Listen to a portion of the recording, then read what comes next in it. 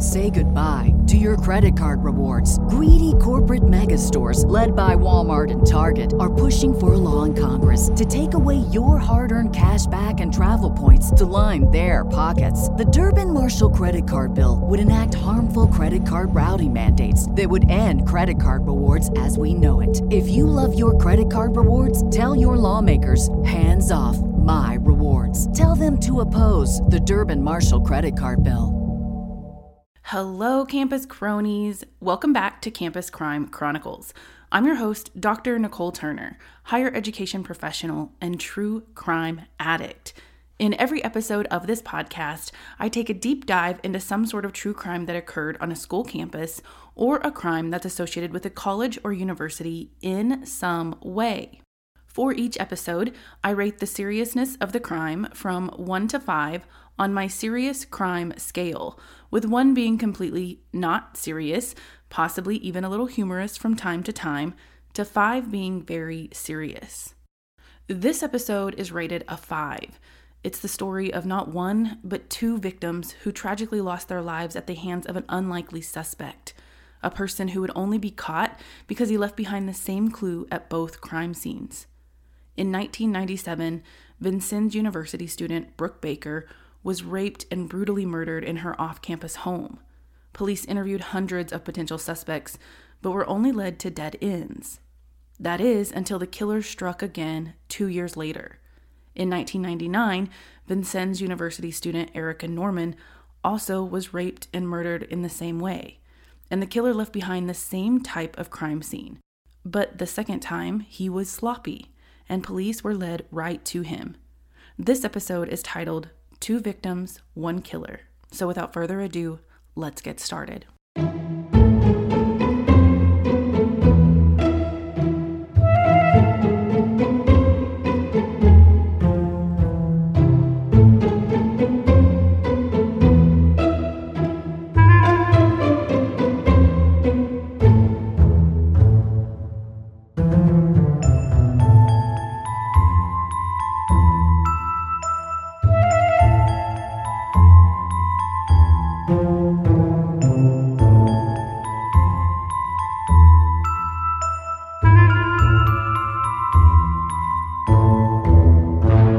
In the fall of 1997, 19-year-old Brooke Baker was full of excitement and beyond ready to start her sophomore year of college at Vincennes University in Vincennes, Indiana. Brooke's close friend, Shauna Cooper, said that Brooke was overjoyed to be in college and she wanted to go on to do great things. Shauna explained to Andrea Canning on an episode of Dateline that Brooke would often leap instead of simply jump. That's just the way she approached life. Both Brooke and Shauna grew up in the town of Vincennes, a small city with a population of less than 20,000 people. Vincennes is located in the southwest corner of Indiana, just across the border from Illinois, along the Wabash River. In fact, a bridge spanning across the river literally connects the two states, with Indiana to the east and Illinois to the west. Once in college, Brooke decided to get a place of her own, a small rental house near campus. Brooke was a journalism major, and her little house sat conveniently across the street from the journalism building where she was taking most of her classes. So, needless to say, getting to and from class was a pretty easy task for her. Brooke was also the editor of the student newspaper, The Trailblazer, and she absolutely loved it. She also thrived in journalism, and she had aspirations of one day moving to New York City and working for the Rolling Stone magazine. While in college, Brooke forged a close bond with 2 professors on campus, her journalism advisor, Michael Mullen, and his wife, Rebecca Mullen. Rebecca said Brooke would often sit in her office and talk to her about life and boys and story ideas for the newspaper. Michael said that as both a student and a journalist, Brooke was determined to make a difference in the world through her work. But that was actually something she was already getting a head start at. In September of 1997, Brooke was working on a big investigative piece for the paper. According to Oxygen.com, she was covering an alleged rape involving one of the most prominent fraternities on campus. One of the members had allegedly sexually assaulted a young woman, and Brooke was trying to help the victim tell her story. So, as a driven and dedicated student, Brooke was already out there, doing the hard-hitting, meaningful reporting. So that brings us to September 7th, 1997, about a month into the fall semester of her sophomore year. On this day, at around 9:30 p.m., Brooke's brother Brian went to Brooke's house to visit his sister. When she didn't answer the door, he used his key and let himself in. As soon as he stepped inside, he heard the sound of running water. It was coming from the bathroom, so Brian assumed Brooke was taking a shower. As he got closer to the bathroom, though, he realized the water was running in the bathtub, but Brooke was not in there. So he turned the water off. Still not sure where his sister was, he began going through the house looking for her. When he got to her bedroom, he saw her lying on her bed. Detective Greg Winkler with the Indiana State Police explained, quote, Brooke's brother, Brian, had found her in her bedroom, walked into the bedroom, saw Brooke laying there, thought she was asleep, and kind of walked away a minute, and came back in and noticed something wasn't right, end quote. Brian suddenly realized that his sister was not sleeping at all. She appeared to be deceased, and her nude, lifeless body was lying on the bed right in front of him. Brian frantically dialed 911 for help.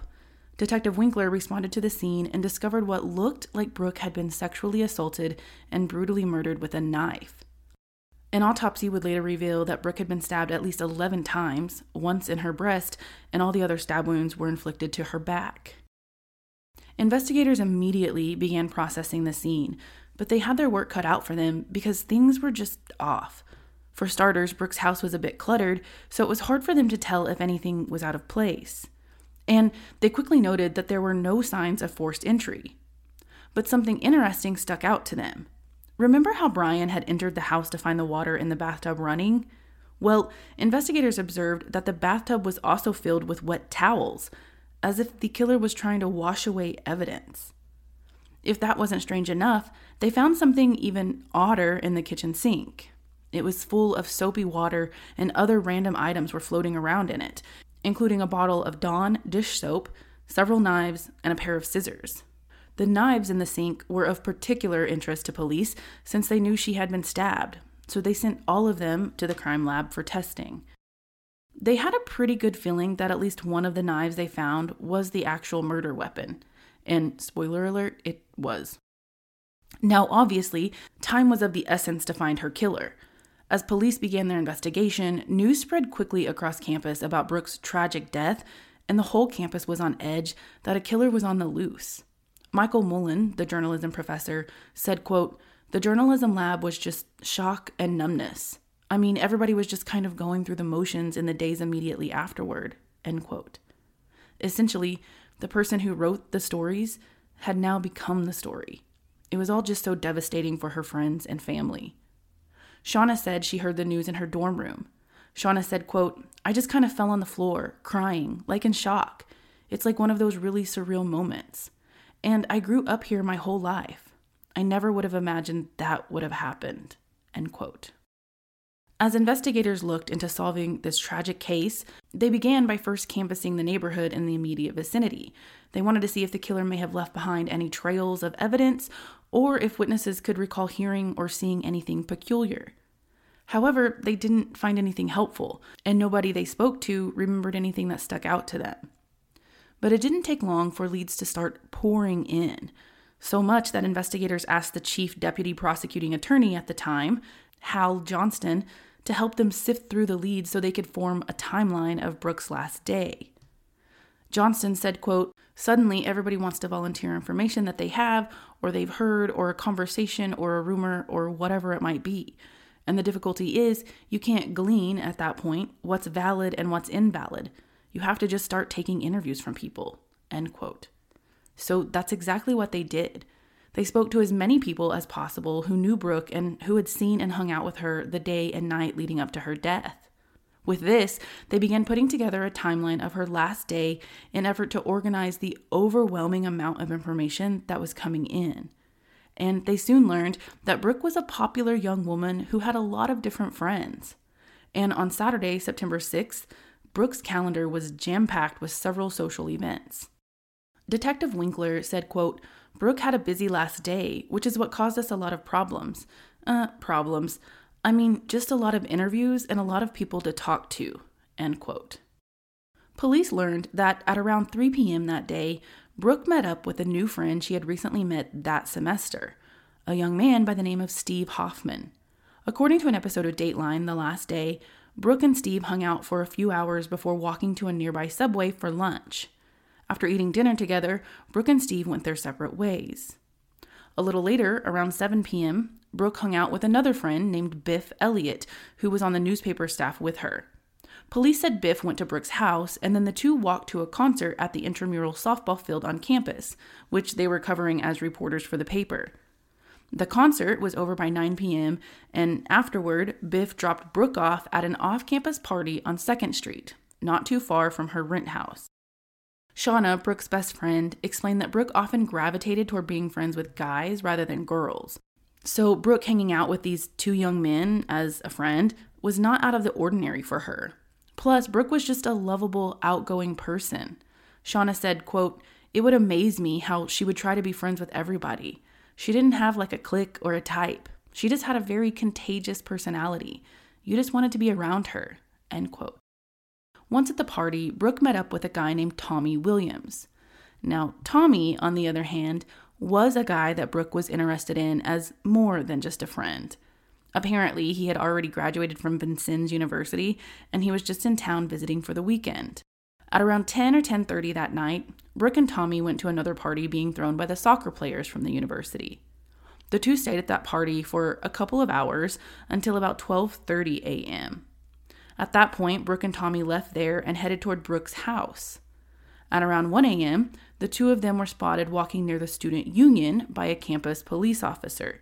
And according to the information and timeline investigators came up with, this was the last time Brooke was seen alive. Now that they knew her whereabouts for the entire evening, police began formally interviewing everyone she had spent time with that day and night. But they started with someone who didn't actually hang out with her. Rather, he just said he saw her. And that was the campus police officer, a guy named Mike Nardine. You see, Nardine was not just a campus police officer. He was also Brooke's landlord, the owner of the rent house she lived in. And he creeped Brooke the heck out, majorly. Apparently, he would shine a flashlight into her windows at night, or he would show up at odd times, and she'd randomly catch him inside her house. He would tell her that, since he was the landlord, he had a right to be there. But Brooke complained to Shauna and her professors about this creepy landlord, and I don't blame her. Both Michael Mullen and his wife Rebecca shared some disturbing information that Brooke had told them. Michael said, quote, "She'd come out of the shower, and he was sitting on her couch, and she said, 'What are you doing here?' And he said, 'I came in to spray for bugs,' end quote." Then Rebecca described another situation that Brooke had shared with her. Rebecca Mullen said, quote, "She said one time she woke up from a nap that she had taken, and he was sitting at the edge of her bed," end quote. So naturally, her professors were worried about her safety. Apparently, he even had the audacity to suggest exchanging sex for rent. Ugh, what a total loser. Anyway, knowing this bit of information, people came forward and were insistent that he, the landlord, Mike Nardine, must be the prime suspect. So police called him into the station for an interview. Several times, actually. Detective Bob Dunham said Nardine was cooperative and he willingly took a polygraph, but he was extremely unhappy about it. The polygraph results were inconclusive, meaning they couldn't be certain whether he was lying or telling the truth. But thankfully, DNA does not lie, and Nardine also voluntarily provided his DNA to investigators.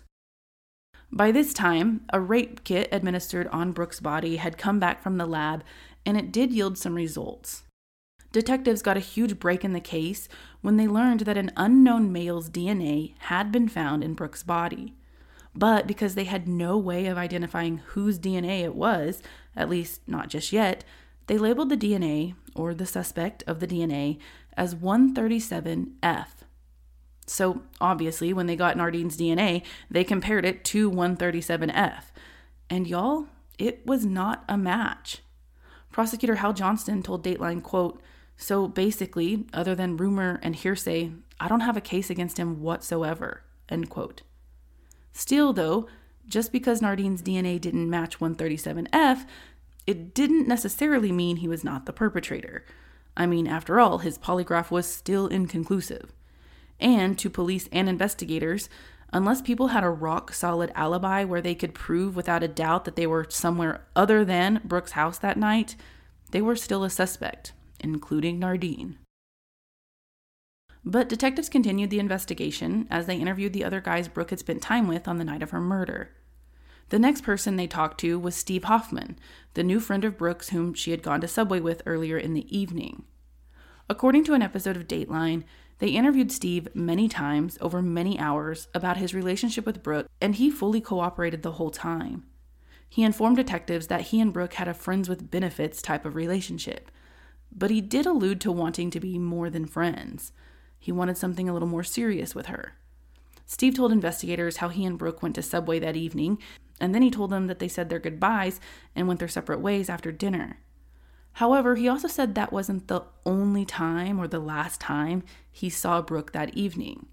He explained that he later drove by the party on 2nd Street and he saw her standing on the front porch with another guy. Police, suspicious that jealousy could have been a motive to harm Brooke, asked Steve for his DNA, which he willingly provided. Ultimately, his DNA was not a match to 137F, but similar to Nardine, he wasn't completely eliminated off the suspect list just yet.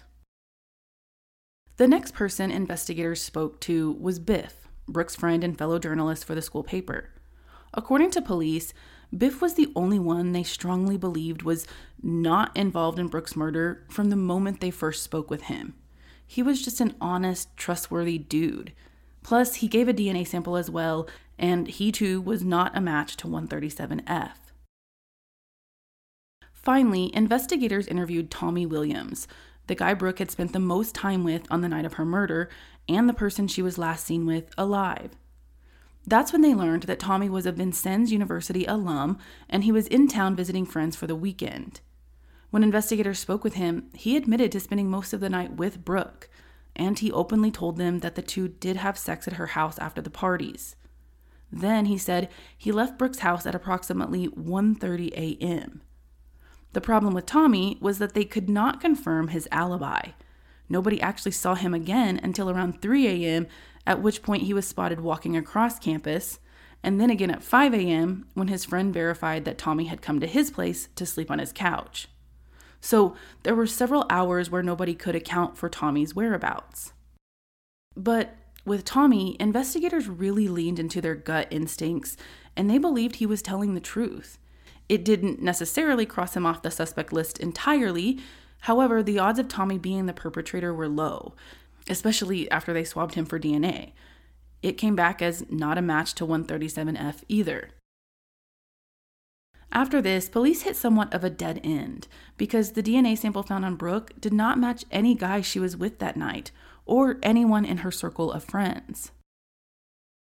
Expectedly, the longer the investigation went with no arrest, the more frustrated and angry and sad Brooke's family and friends became. And Brooke's mom, Janet, had a theory of her own. Remember the investigative piece Brooke was working on about the fraternity and purported sexual assault? Well, Janet Baker, her mom, was convinced that someone in the fraternity killed her daughter, especially because some of the frat brothers had reached out to Brooke and threatened her not to write the story. At the time, Janet told the media, quote, "She has an email from this fraternity that says, 'Write the story, you will die,' end quote." And Brooke had also shown this email to her professor and advisor, Michael Mullen. He explained that the email basically told Brooke to drop the story and leave them alone. They also told her to mind her own business and that she didn't know what she was getting herself into. So police looked into the fraternity theory. According to Oxygen.com, police questioned and took DNA from nearly 6 fraternity brothers, but not one of them matched 137F. So for the most part, that theory was dismissed. Unfortunately, Brooke's case went cold for nearly 2 years. That is, until another Vincennes University student, 21-year-old Erica Norman, was reported missing on July 5th, 1999. Erica lived in an apartment building off 2nd Street, and at around 4 p.m. on Sunday, July 4th, another tenant in the same building heard something strange coming from Erica's apartment when he walked by. It was the sound of loud running water. The tenant didn't think too much about it at first, but the sound was loud enough that it stuck out to him. Then, when he walked by Erica's apartment again the next morning at around 7:30 a.m. on Monday, July 5th, he heard that same sound. The water was still running, over 12 hours later. This tenant also noticed that Erica's door was unlocked, so he listened to his gut instinct and he decided to go inside. Sure enough, he found water running in both the bathroom sink and tub, so he shut it off. But Erica, his neighbor who lived in that apartment, was nowhere to be found. And as he looked around, he realized that not only was Erica not home, but there also appeared to be blood on the walls. At that point, he immediately called the building's owner, who then notified police. At around 7:45 a.m., Detectives Dunham and Winkler responded to the call and went to Erica's apartment. At the time, all they knew was that someone, Erica, was missing and that it looked like there had been an altercation inside the apartment. When they got there, though, it was much worse than they imagined, and they got chills as they stepped inside and found a very familiar crime scene. Right away, they could tell that something terrible happened there. There was, in fact, blood on the walls, but they also found a broken lamp, ripped and overturned couch cushions, as well as some missing couch cushions, and the living room was in total disarray. Erica's bedroom was covered in more blood, and her closet had been ransacked, as if a struggle had occurred all around the apartment. In the bathroom, where that water had been running, they found blood on the vanity and sink area, and one of the missing couch cushions was actually inside the tub, where, yes, it was completely soaked in water because, the water had been running on it for all those hours. Other items found in the bathtub include a tote lid and a duffel bag, and once again, it appeared that someone had tried to wash away evidence. Detectives working the scene found themselves having instant deja vu. The crime scene they were looking at reminded them a lot of the crime scene from 2 years ago at Brooke Baker's rent house. Hal Johnson, the former prosecutor who worked both cases, said there was very strong correlations between them, and investigators had a strong suspicion that they were dealing with the same perpetrator. Detective Dunham said, quote, "I knew deep down in my heart that we had the same guy that did the same thing again," end quote. The only major difference between the two cases was that whoever was responsible, if it was the same person, well, they were desperate enough, this time, to move the body. Now, detectives didn't want to jump to conclusions just yet, despite their overwhelming hunch. And while they hoped for the best but prepared for the worst, their number one order of business was to find Erica. At first, detectives weren't sure what they were dealing with, because similar to Brooke's residence, there were no signs of forced entry in Erica's apartment. Also, there was cash out in the open. It looked like it had been partially stuffed in an envelope and left out on a table. And Erica's purse was still there as well. So there were no indications that a robbery had occurred. Erica also had a roommate, but he had gone to Colorado for the weekend, which meant Erica had been home alone. As they began the search for Erica, detectives first called area hospitals to see if she had possibly been admitted, but that led nowhere. So they started talking to her neighbors in and around the apartment building to see if they might have seen or heard anything odd. Several of the neighbors said they did witness something 2 nights earlier at around 4 a.m. They described it as banging noises coming from the direction of Erica's apartment, but most of them wrote it off as normal sounds, like they didn't think too much about it. However, a couple who lived across the street from the building said they heard something a little more ominous. They were sitting outside on their front porch when they heard a scream, and it was coming from the direction of Erica's apartment building. This was around the same time as those banging noises at about 4 a.m. the same day. So investigators theorized that whatever happened to Erica likely occurred on the couch in her living room, which is why the perp put the cushion in the bathtub and turned on the water. But if he moved her body, investigators weren't sure how far he could have actually gone. So they immediately searched the streets and alleys in the area, but again they found nothing. As they continued and expanded their search, police had to make the unthinkable call to Erica's parents, who lived over 100 miles away. Police had to tell them that their child they sent off to college for a bright and promising future was now missing. Erica's younger sister, Rhonda, remembers her parents receiving the call and how they all jumped in the car and rushed to Vincennes, Indiana. Rhonda said, quote, "It's a 3-hour drive and you know she's missing. You can't help but scan the whole roadways. It seemed like an impossible feat that she's missing and now we have to find her." It was all just so confusing to Erica's family. You see, investigators didn't immediately share their suspicions about the possible connection to Brooke Baker's murder. Not just yet, anyway. They basically told them the minimum, that Erica was missing and they were trying to locate her. That's because they couldn't be sure of their theory, and they needed to do more investigating before they could come to a definitive conclusion, such as finding Erica. More particularly, they needed to focus on tracking down people who knew her and those who could help trace her last steps over the 4th of July weekend. As they began recounting her last few days, investigators discovered that nobody had really seen or heard from Erica since Saturday night on July 3rd, 1999. That evening, Erica left her apartment at around 5:30 p.m. She made the 10-minute drive to a local pub where she worked as a server, a job that her family said she absolutely loved, and she loved the people she worked with too. That night, Erica worked her shift until about 10 p.m. when she clocked out. Afterward, she and some of her coworkers and friends went to a local bar where they later met up with another group of friends. By about 3 a.m., now on Sunday, July 4th, the bar was closing, but Erica wasn't ready to call it a night. So she invited whoever wanted to keep the party going over to her apartment to watch a movie. However, only one person took her up on the offer, a guy named Brian Jones. A little later, Erica and Jones were last seen driving away from the bar in Jones's car. Now, police looked into Brian Jones, and they realized they had no information about him because he had no record.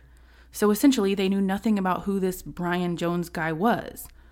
All they knew was that they needed to track him down as quickly as possible because he was the last person seen with Erica. Investigators discovered that Jones and Erica knew each other because they had once worked at the same restaurant when Erica first moved to Vincennes a couple years prior. But when Erica got the new job at the pub, they no longer worked together, but they remained acquaintances and hung out in the same circle of friends. It didn't take police long to track down Jones. On July 5th, 1999, they went to a local factory where he worked and they asked him to go to the station with them for an interview. He agreed and fully cooperated.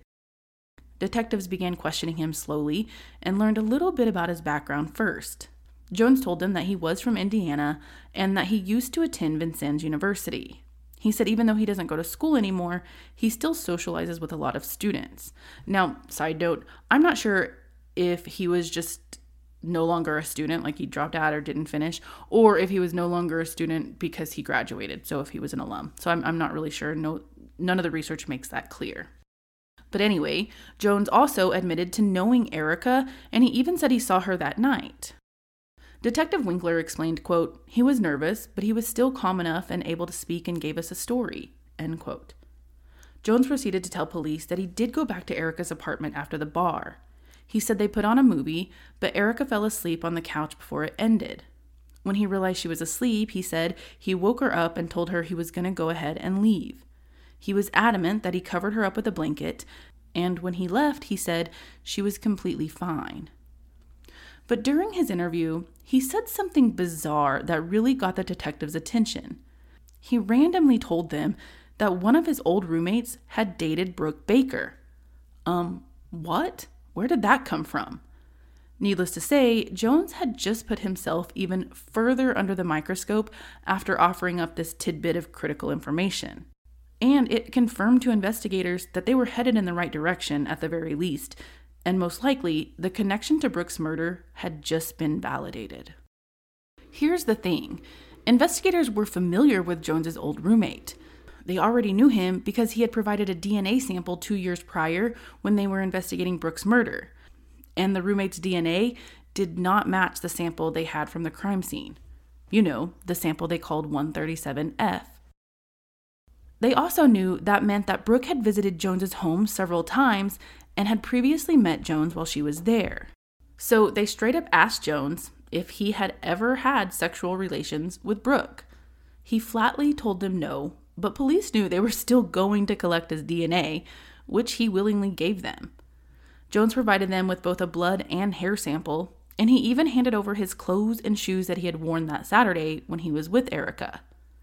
So, as you can see, he was very cooperative, which only helped investigators get closer to the truth.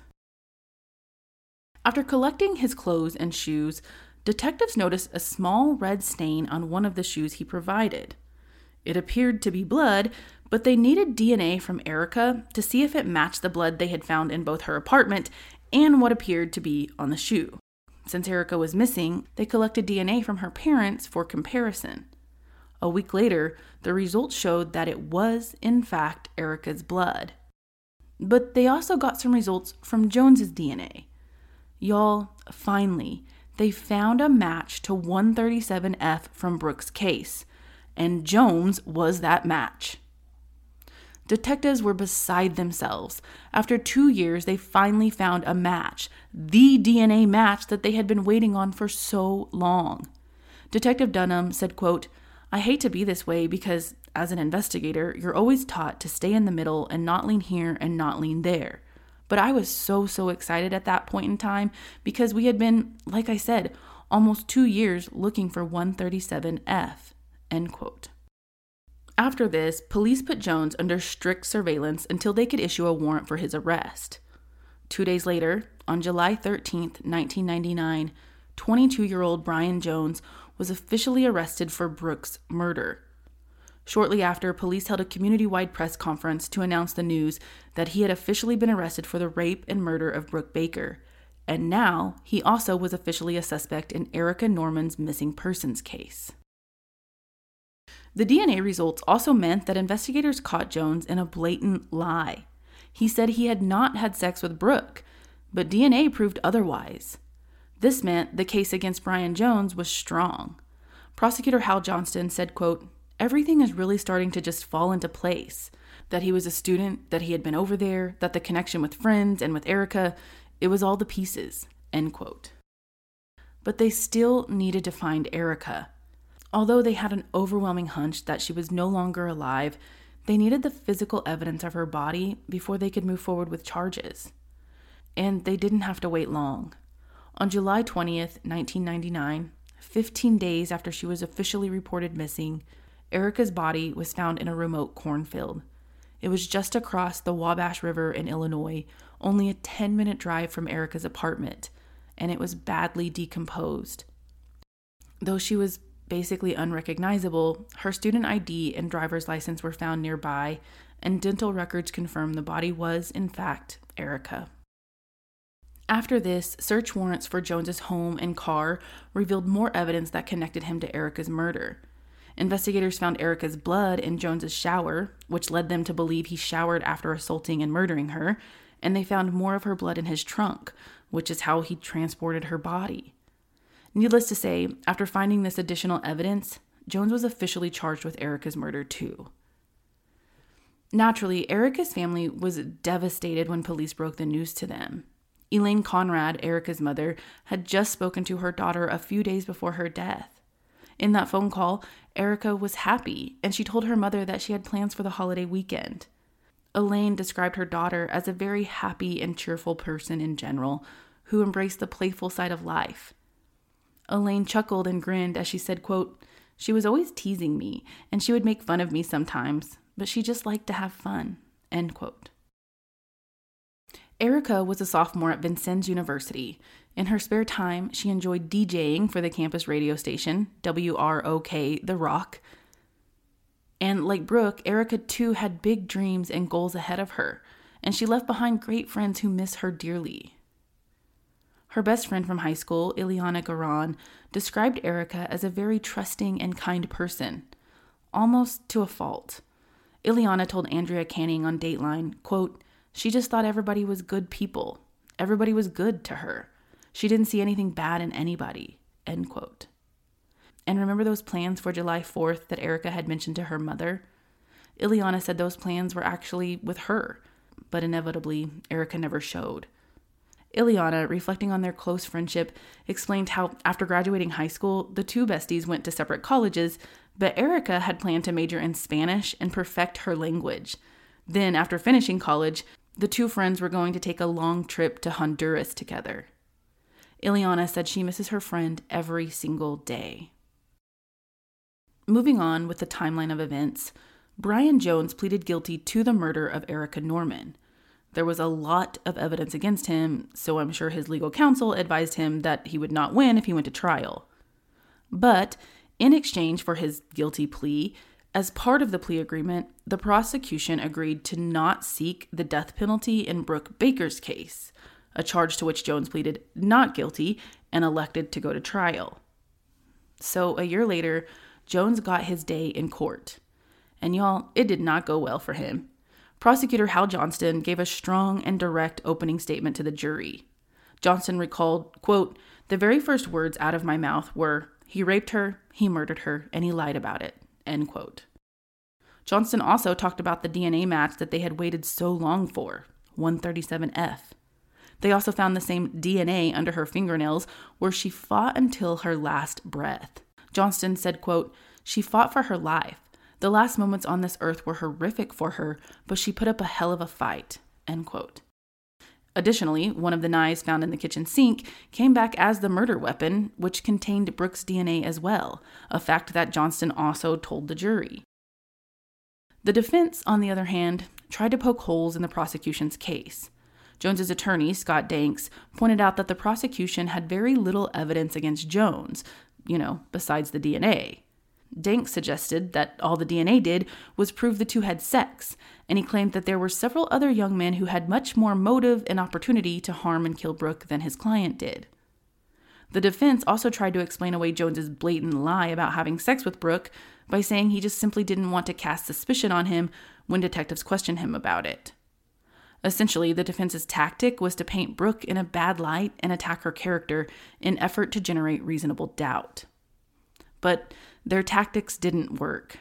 After deliberating for about 5 hours, the jury came back with a guilty verdict. Jones had been found guilty on both charges of rape and murder.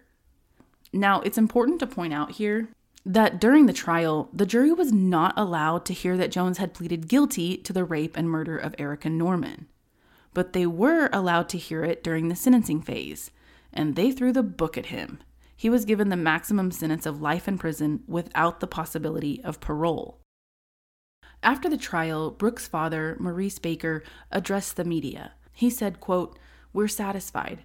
We know we have the right person, and maybe he won't be able to harm anyone anymore," end quote.